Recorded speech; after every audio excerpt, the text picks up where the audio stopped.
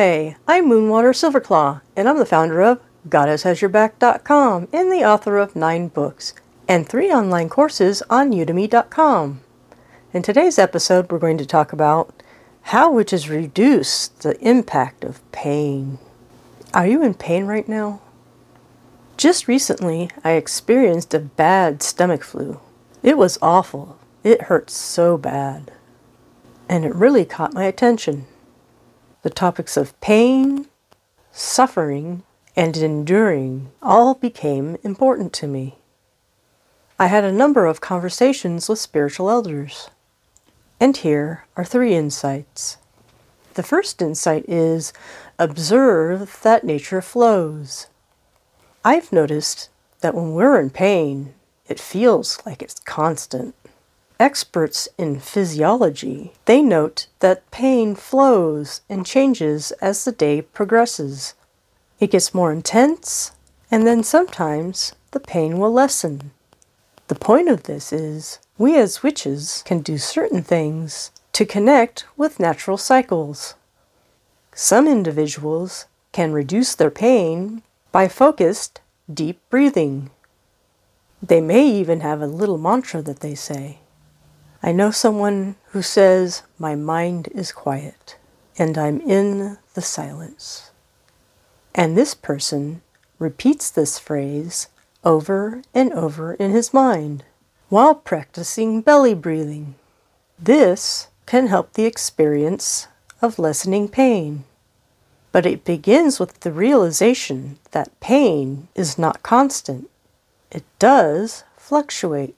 And we as witches can use prayer and meditation to affect our experience. In my recent experience of stomach flu, I did what was necessary so I could get some sleep.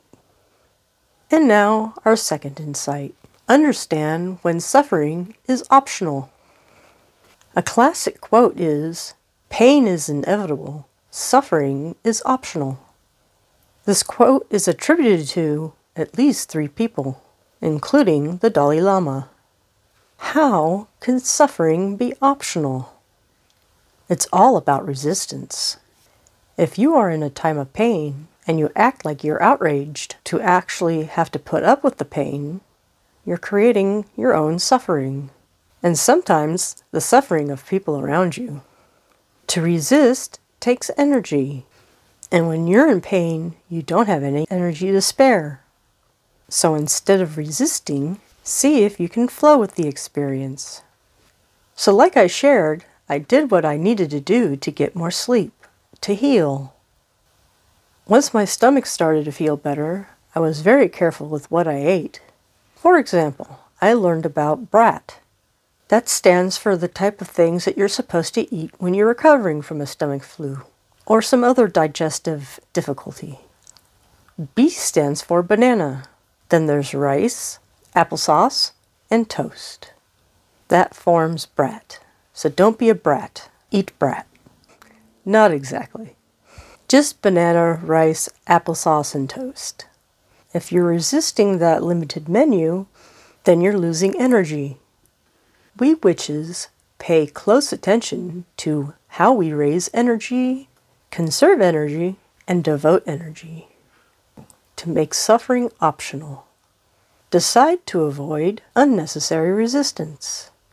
And now our third insight. Invite the gods to elevate you.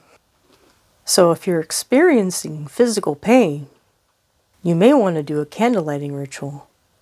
And you may want to use this prayer. Lord and Lady, support me as I flow with this pain. Strengthen me and guide me to release my suffering. May this experience elevate me and all involved, so mote it be. Remember, words have power, and intentions have power. Connect with the gods to elevate your awareness and your power. And now I will summarize. The first insight is, observe that nature flows. The second insight is, understand when suffering is optional. And number 3, Invite the gods to elevate you. I'm Moonwater Silverclaw, and to go further and deeper, you can try one of my 9 books. And for more information, you can go to my websites, goddesshasyourback.com and moonwatersilverclaw.com. I also have 3 courses on udemy.com. The first one is Goddess Style Weight Loss. The second one is Spiritual Solution for Depression Relief. And the third one is Beyond the Law of Attraction to Real Magic. May all these help your journey. Blessed be.